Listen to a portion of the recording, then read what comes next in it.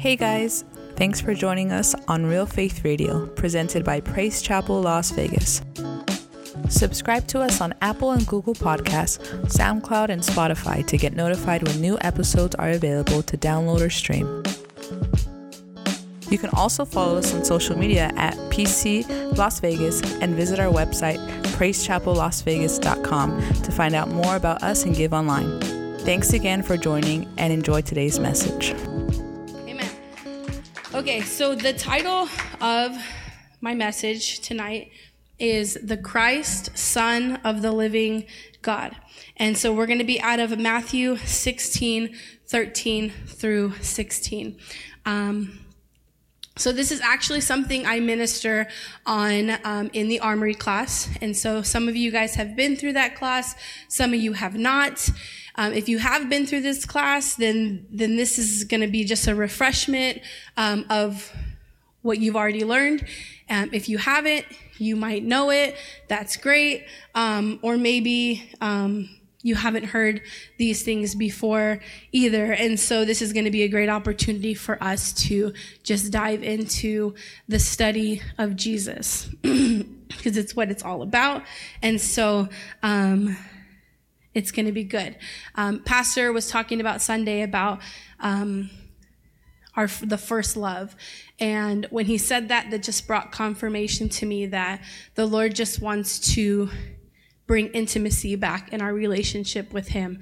And one of the ways that you develop and reignite intimacy is getting to know each other again, right?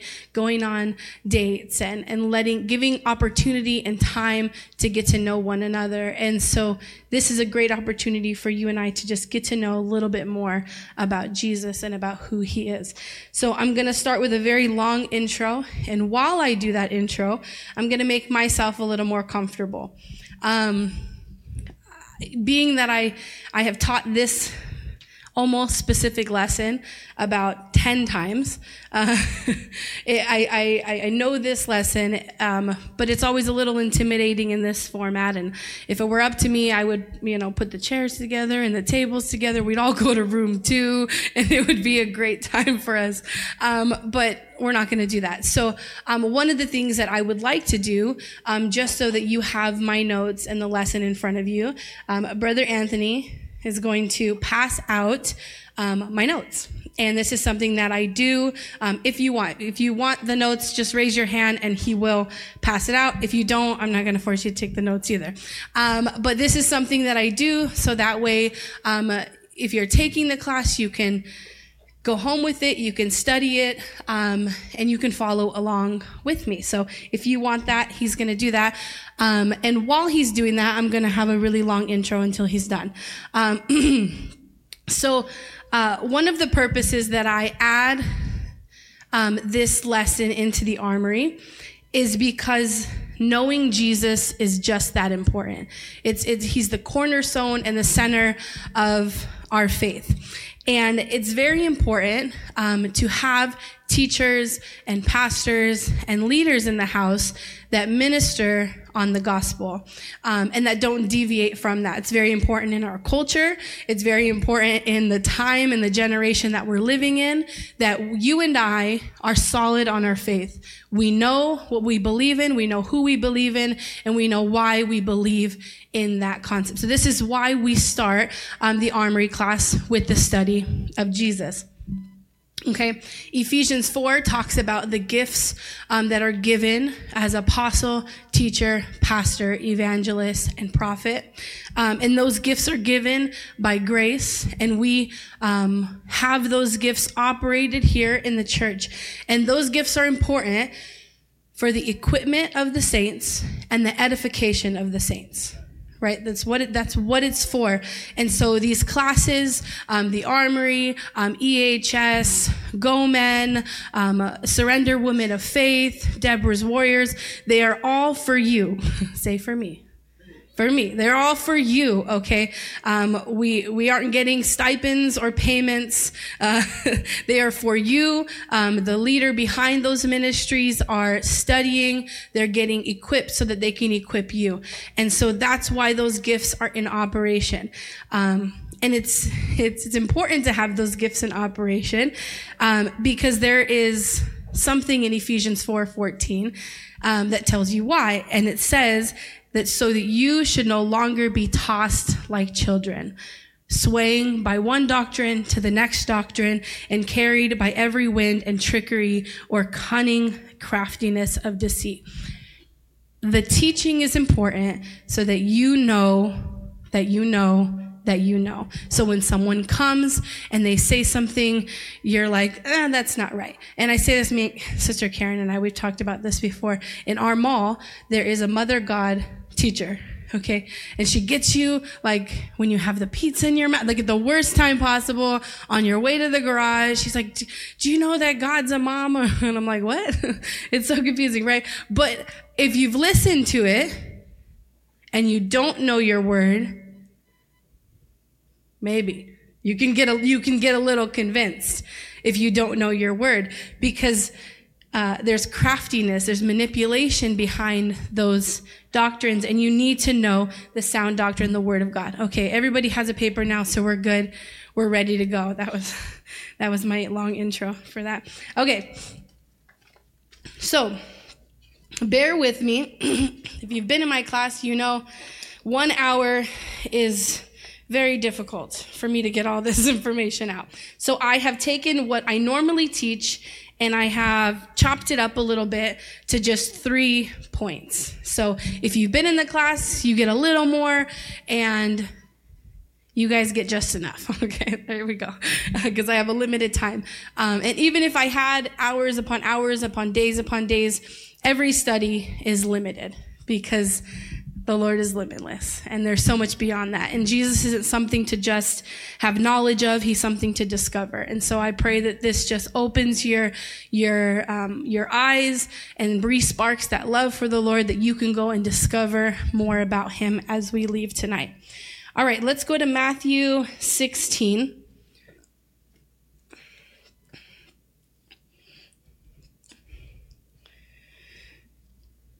Okay.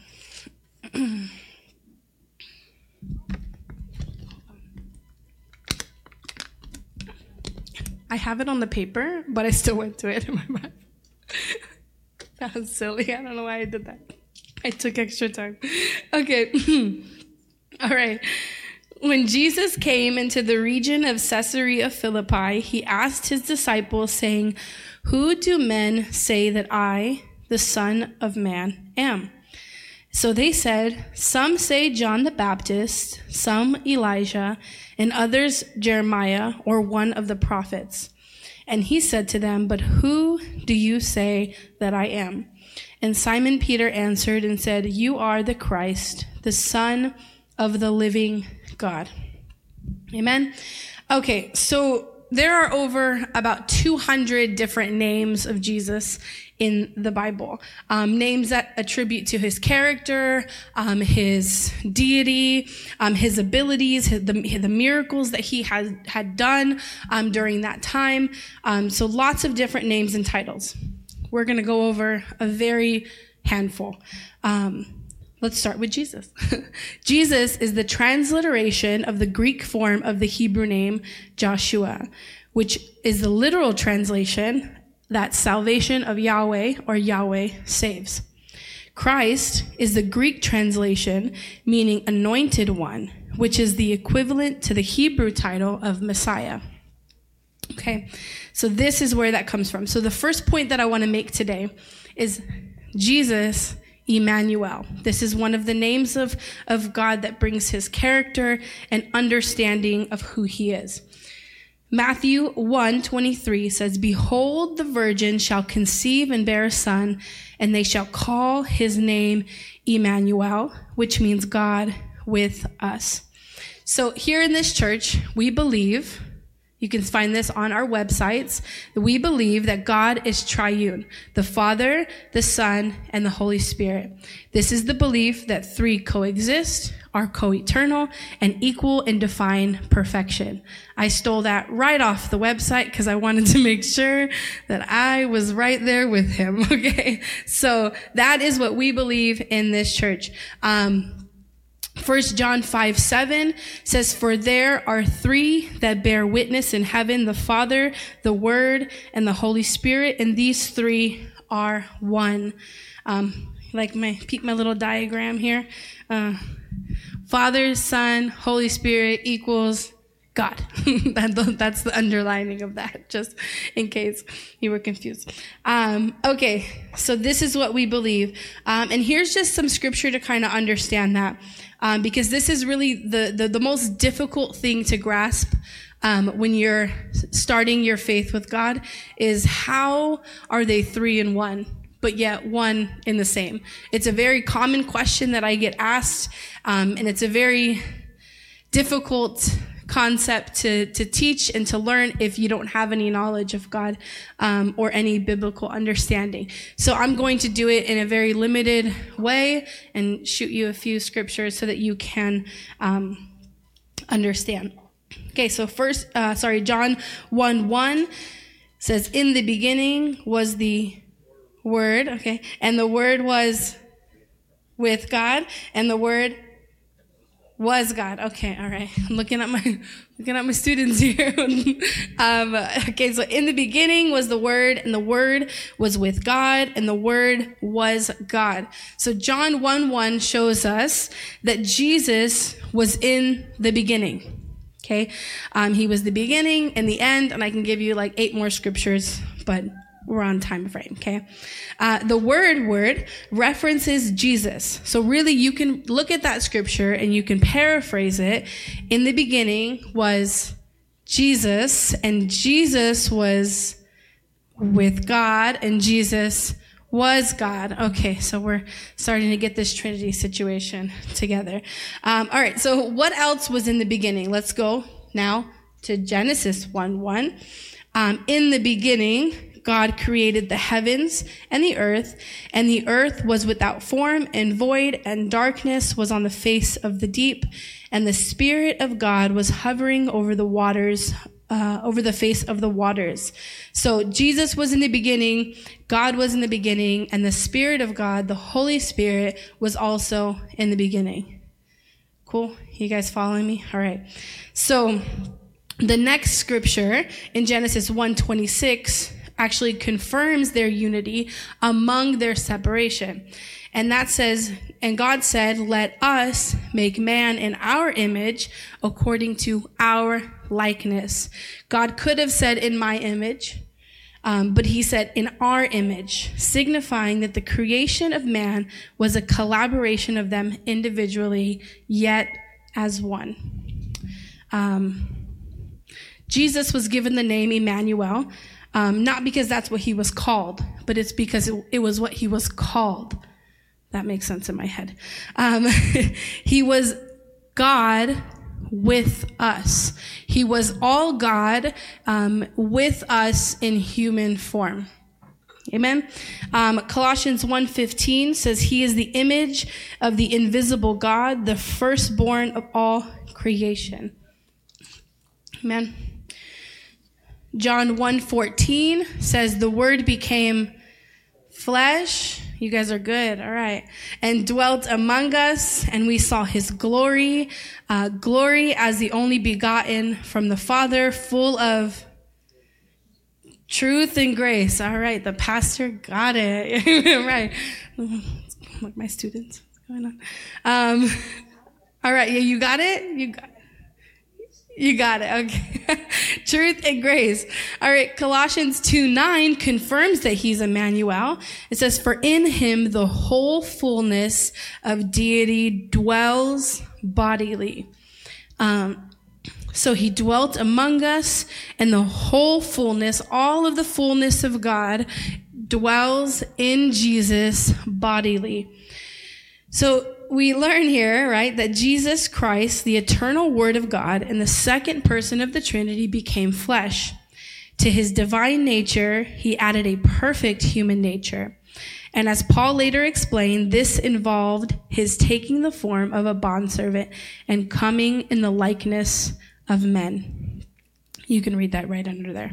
So what I really want to share about that, God, Emmanuel, is this word dwell. which means skanu, which actually means to share a tent. And so this was the plan that Jesus, God with us, Emmanuel, him coming, he was so close to us in human form that he shared a tent. He shared understanding, ambition. He woke up, he got tired, he got hungry. He shared these human aspects of life with us, so that we can share those things with him in heaven, right? So he wants to share a tent with you and I. And the Holy Spirit, as we encounter him daily, also wants to do that same thing with us. God dwelt temporarily among his people as the perfect God-man, Jesus Christ, just as God manifested his presence to his people in the tabernacle. So if you know things about the tabernacle was a place of worship. It was a place where the Spirit of God dwelt. It was a temporary fix for what was to come. God wanted to dwell with his people, and he was unable to do that. And so he made a way for him to do that in a very limited way. But this was not the desire of God. The desire of God is to dwell with us 24/7, all day, every day, and he can do that now because Jesus died on the cross. And so because he did that, we're able to now share past the tabernacle and into our daily lives. That's good news. Great news. Amen, right? Great news. All right, Jesus, Emmanuel, we're all caught up. We're good? All right. All right, Jesus, the Word. This is my favorite one. Even though I like the other one too, but Jesus is my favorite one. So, back to John 1:1. I'm going to say it so many times that you will remember it by the end of tonight. So it's good. In the beginning was the Word, and the Word was with God, and the Word was God. So the word is actually a Greek word, logos. Okay? And logos has a lot of different meanings. It can be as simple as just script on a paper, and it can be as central as word, reason, and plan. In the Old Testament, the word logos carried active power. We see that in Genesis 1:1 when God spoke with his word the universe into being. And the Apostle John, who's speaking in the book of John, presents Jesus as the eternal word who took on the flesh and blood to behold God's glory. So word, this is what I teach in the armory class, because the second most often question is, well, why did God create the earth if he knew I was just going to sin? Or he knew Adam and Eve were going to sin, they're going to mess it up. Why would God create the earth if he already knew those things? And so we can either go with one doctrine that's just like maybe God didn't know, and so, or we can go with the second doctrine where it's like Jesus was a plan B because we sinned. And this is not correct. These are just things that float around by our own feelings or people that actually believe in this. But the word in John 1:1, the actual interpretation of John 1:1, does not say that Jesus is plan B. He was always plan A. There was nothing that God didn't know. There was nothing that they were not aware of before the creation of this earth. So when people say, oh, God can't save me because I'm this or I'm that, God already knew, and he already paid the price, because the word tells us that. Because he defines Jesus as the word, which means that Jesus was the reason and the plan all along. If you don't believe me, go to your next page. Next page is John 17. This is Jesus praying. And it says, when Jesus had spoke these words, he lifted up his eyes to heaven and said, Father, the hour has come. Glorify your Son, that the Lord may glorify you. And since you've given him authority over all flesh to give eternal life to all whom you have given him. And this is eternal life, that if they know you, the only true God, and Jesus Christ, whom you've sent. I glorified you on earth, having accomplished the work that you gave me to do. And now, Father, glorify me in your own presence with the glory that I had with you before the world existed. Okay, so this hits the point of God Emmanuel, that he was in the beginning as well. But also this is an open dialogue of prayer that we get to hear Jesus talking to the Father, and he's telling the Father to glorify him back to how he was before the foundations of the earth. If you go down to verse 24, it says, Father, I desire that they also whom you've given me may be with me where I am, to see the glory that you've given me because you loved me before the foundation of the world. This was something that God, Jesus, and the Spirit of God came into full agreement of before the world began. This was not something that, was an outcome of Adam and Eve. This was always how it was supposed to be. The Bible tells us that, right? Jesus tells us that before the world, the foundations of the earth were, I knew that I would die for them, and it was going to be worth it to me. And so that's a great thing. There's nothing that we can do to earn it, to deserve it, or to get it taken away from us, because it's always how it was supposed to be. And he knows you, and he loves you, and there's nothing that can separate you from him. Jesus was not a consequence because of our sin, but he was love, mercy, and grace that goes before our sin. John 3:16 says, for God so loved the world that he gave his only Son, that whoever believes in him should not perish, but have everlasting life. He gave him, he's giving him. It was a choice that Jesus made. It was a cost that he paid for you and I, and it was worth it. 2 Corinthians 5:21 says, for God made Christ who never sinned to be the offering for our sin, so that we may be made right with God through Christ. He offered his Son for us because we are just that important. And Jesus accepted that offer, and he went to the cross for you and I. Amen. You guys, are you with me? Okay.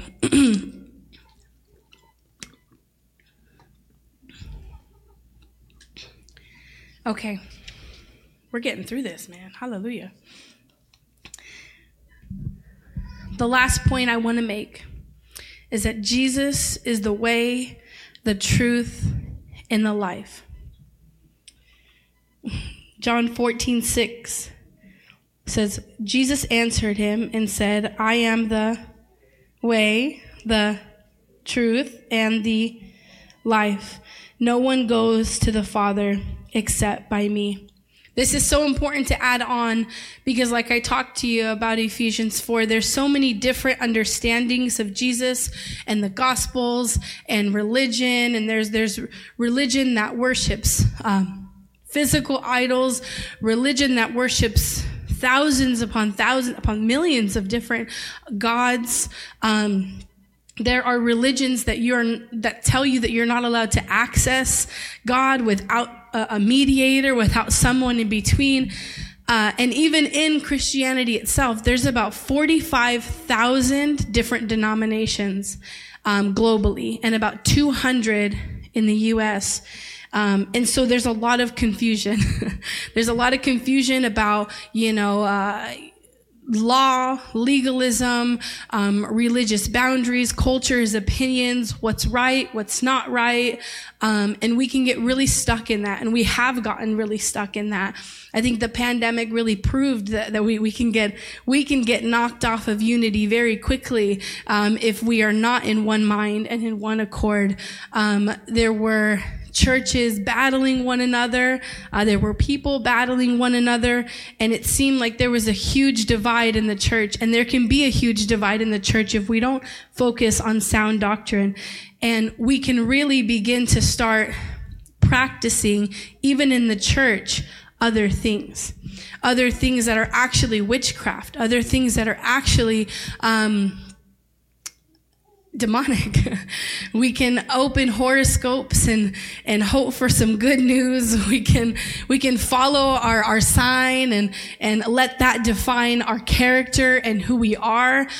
We can overindulge in television, in social media, in alcohol and medications and drugs, and we can do all of these different things and have a divide because, well, my pastor says and my church condones this and this is okay and Jesus drank a little, and we can go really back and forth on some really silly subjects.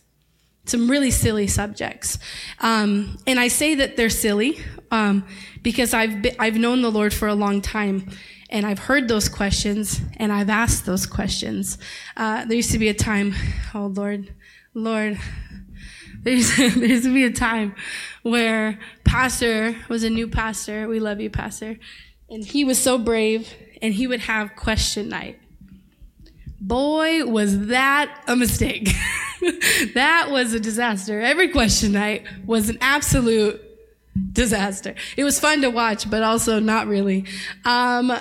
And poor pastor, because I'm sure I was there, and he would get some really off the wall questions. Am I right? Right? Some that are just valid, right? And some that are just like, what? But most of them are all about what I can get away with and still go to heaven. Like, how much do I tithe on my gross or do I tithe on my net? Do I tithe at all? Do I have to give offerings? Jesus drank. Can I drink a little? Marijuana's not in the Bible. Tobacco's a natural. So I don't understand. Oh, I didn't realize that this PG-13 R-rated movie would be considered demonic and witchcraft and pornography. I didn't know. And so I'm watching it. And I can't say this. I can't do what? Because it's our natural mindset is to think about all the things we can do and still be okay. And that's a dangerous road. Because when you're really in love, you'll give up anything. When you know Jesus as the way, the truth, and the life, there's nothing that you hold back. And this is something I minister when I minister on tithing, because that's one of the lessons that I teach. And that's one of the lessons I say, silly questions. God asked for 10%. Jesus asked for 100.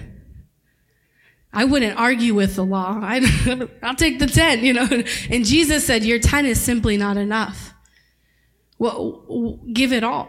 What does it matter? If you love the Lord, then we should be unattached to all the things of this world. We should unattach ourselves to the things of this world, because he's the way, the truth, and the life. And I don't want to get, stirring you guys up a little bit, bad looks and, now you have to do everything. But I heard this quote once that said, a Jesus that doesn't transform you isn't Jesus at all.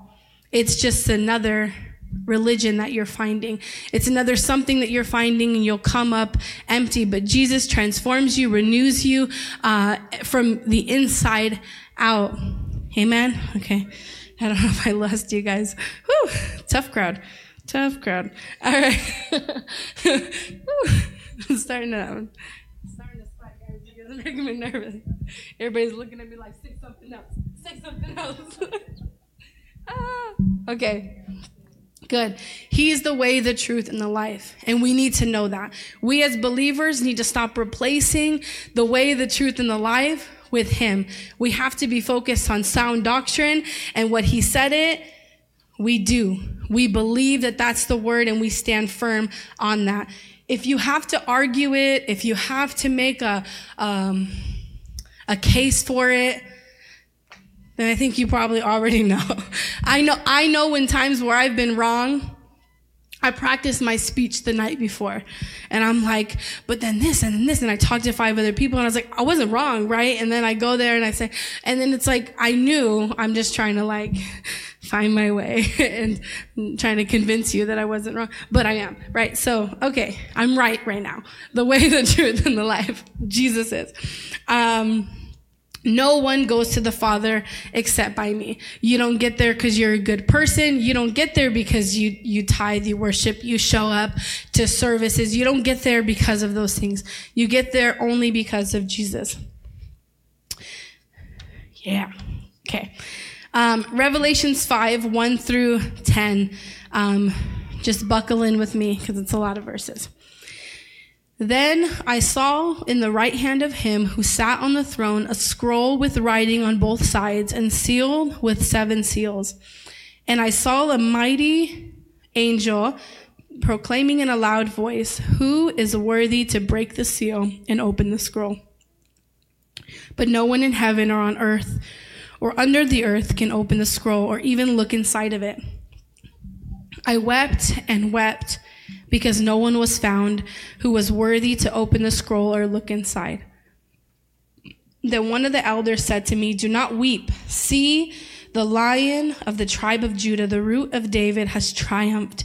He is able to open the scroll and its 7 seals." Then I saw a lamb looking as if it had been slain, standing at the center of the throne, encircled by 4 living creatures and elders. The lamb had 7 horns and 7 eyes, which are the 7 spirits of God sent out into all of the earth. He went and he took the scroll from the right hand of him who sat on the throne. And when he had taken it, the 4 living creatures and the 24 elders fell down before the Lamb. Each one had a harp, and they were holding golden bowls of incense, which are the prayers of God's people. And they sang a new song, saying, "You are worthy to take the scroll and to open its seals, because you were slain, and with the blood you purchased for God's persons, for every tribe and language and people and nation. You have made them to be a kingdom and priests to serve our God, and they will reign on the earth." This is such an important portion of scripture. It's one of my favorite. And it's one that when I first read, I kind of read a few times because I was trying to understand, who was on the other right hand of the throne. You know, I had come to understand that God could do everything. God the Father could do everything. And when I read this, it kind of like took my theology back a little bit, because as I read this, I realized, well, God couldn't do one thing. God the Father couldn't do one thing, because it says that Jesus, the Lamb that was slain, went and he took the scroll from the right hand of him who was sitting on the throne, which means that when they proclaimed that there was no one on heaven, when John was freaking out that no one could open the scroll, God was present. God was on the right hand.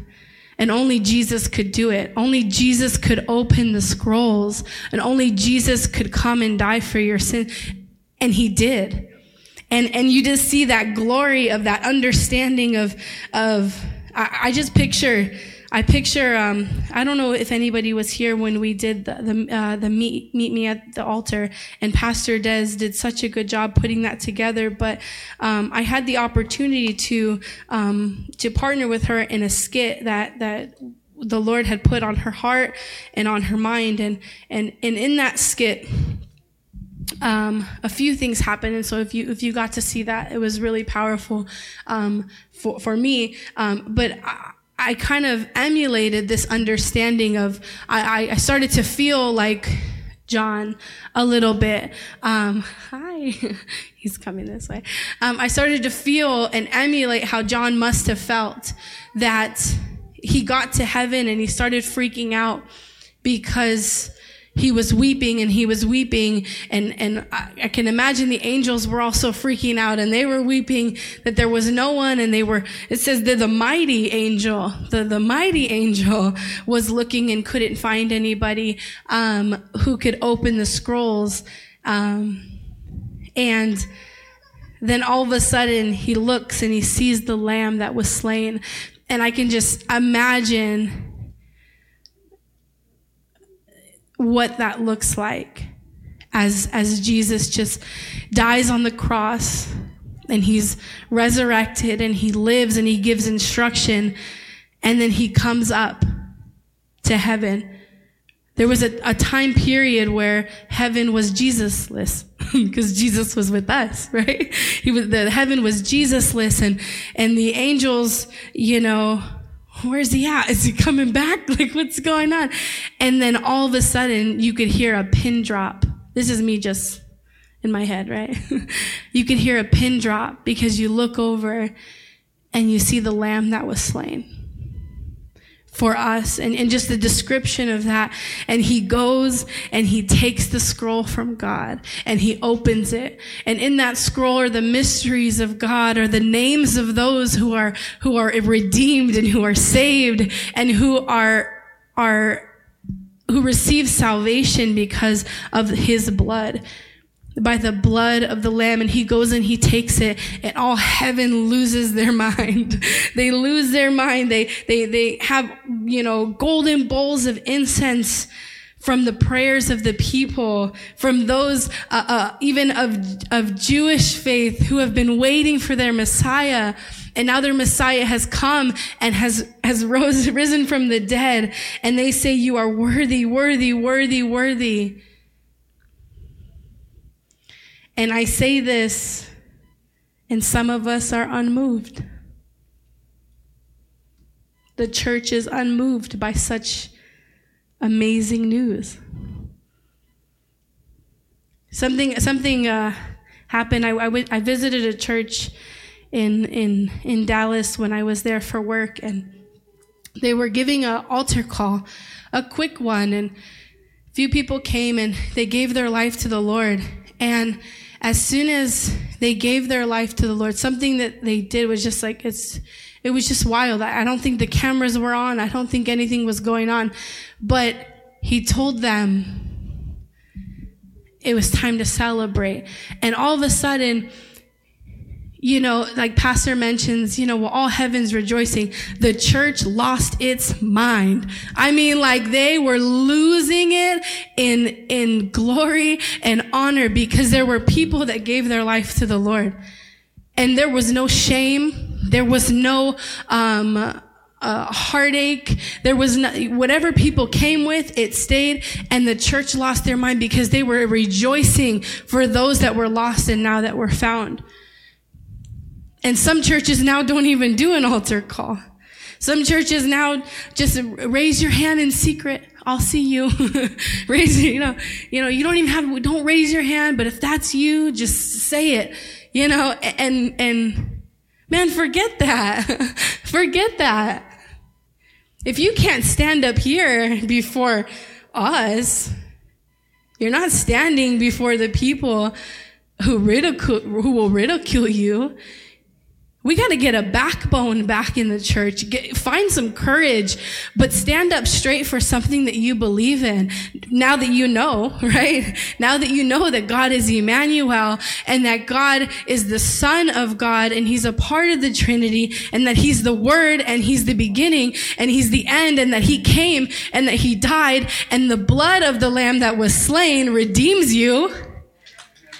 Come on, can I get some movement here? Are you glad to be saved? I'm not trying to say this to hype you up, but if you're not hyped up, then you don't love the Lord the way that you think you love the Lord. You don't see your life as changed and transformed. So then you should answer the altar call if you're not excited by the love of God in your life. It's an indicator that you've lost your first love if you don't get a little stirred up by the Word of God. And if you lost your first love, it's okay. You can get that back. But it starts with the knowledge of Jesus, of what he did for you, and what he did for you, no one else could have done for you. No one, nothing could have done this for you but Jesus. And so he needs to remain the cornerstone of our life, of our faith, of what we do in church, out of church, in our workplaces, in places that we learn and teach, everywhere.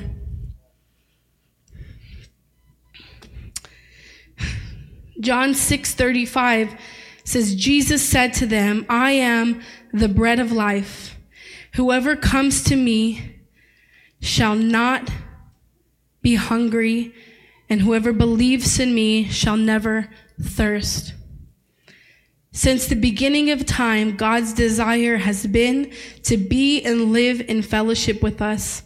And Jesus was the greatest and only permanently effective manifestation of that desire. Through Jesus and only Jesus, we can be with the Father. John 1:21 says, the next day he saw Jesus coming toward him and said, behold, the Lamb who takes away the sin of the world. Jesus is the destined King of Kings and Lord of Lords, and he will reign someday all over the earth. John the Baptist called Jesus the Lamb of God. Nicodemus called him Rabbi. Peter called him Christ and Lord. John writes about his account of Jesus at the end of his life and presents him as the divine word, the Logos, the Christ, and the Son of God. Who do you say that Jesus is? You know, it's very interesting in Matthew 16, because Peter had heard God audibly along with the disciples when Jesus was that was my son. When Jesus was being baptized, he heard God audibly say, my son. And he heard Jesus mention multiple times that God was his father. But this confession happened a little later in their relationship. And that's okay too. Loving the Lord, like I said, is a process. And it's a process of understanding just how good God is. And when you begin to see him overflow in your life and transform your life, then you begin to see and trust and have faith in him, and that burns your love. You may not love the Lord the first time you accept him, and that's okay because he loves you, and his love for you is not determined on your love or trust in him. It's a part of the process. It's a part of the dating and the marriage. And you know, I've been married now for 3 years. I think so. I think 3 years. And I can tell you I didn't love my husband as much as I thought I loved my husband when I married my husband. I thought I loved him. Can anybody relate, or am I just by myself? I thought I loved him. And the process of loving him, I realized, I didn't love you back then, because I love you now, right? Because I love you more now. So I realized I definitely didn't love you as much there. I loved you as much as I had the capability, right? But after getting to know you, after living with you, after having a son with you, that love changes. And so, you know, I just want a time of invitation, a time of celebration. This is one of the questions that I ask when we first start the Armory, because really none of the other classes really matter if you don't have Jesus in your heart, I guess, right? You can't learn prayer and biblical understanding. I mean, you could, but then those would just be classes that you take. But Jesus wants to transform your life. So the first step is accepting Jesus as your Savior and walking that out. And as you walk that out, you're going to love the Lord. Because he's going to show up. He's going to show up in your life. Amen. Yeah. That's all I have, you know.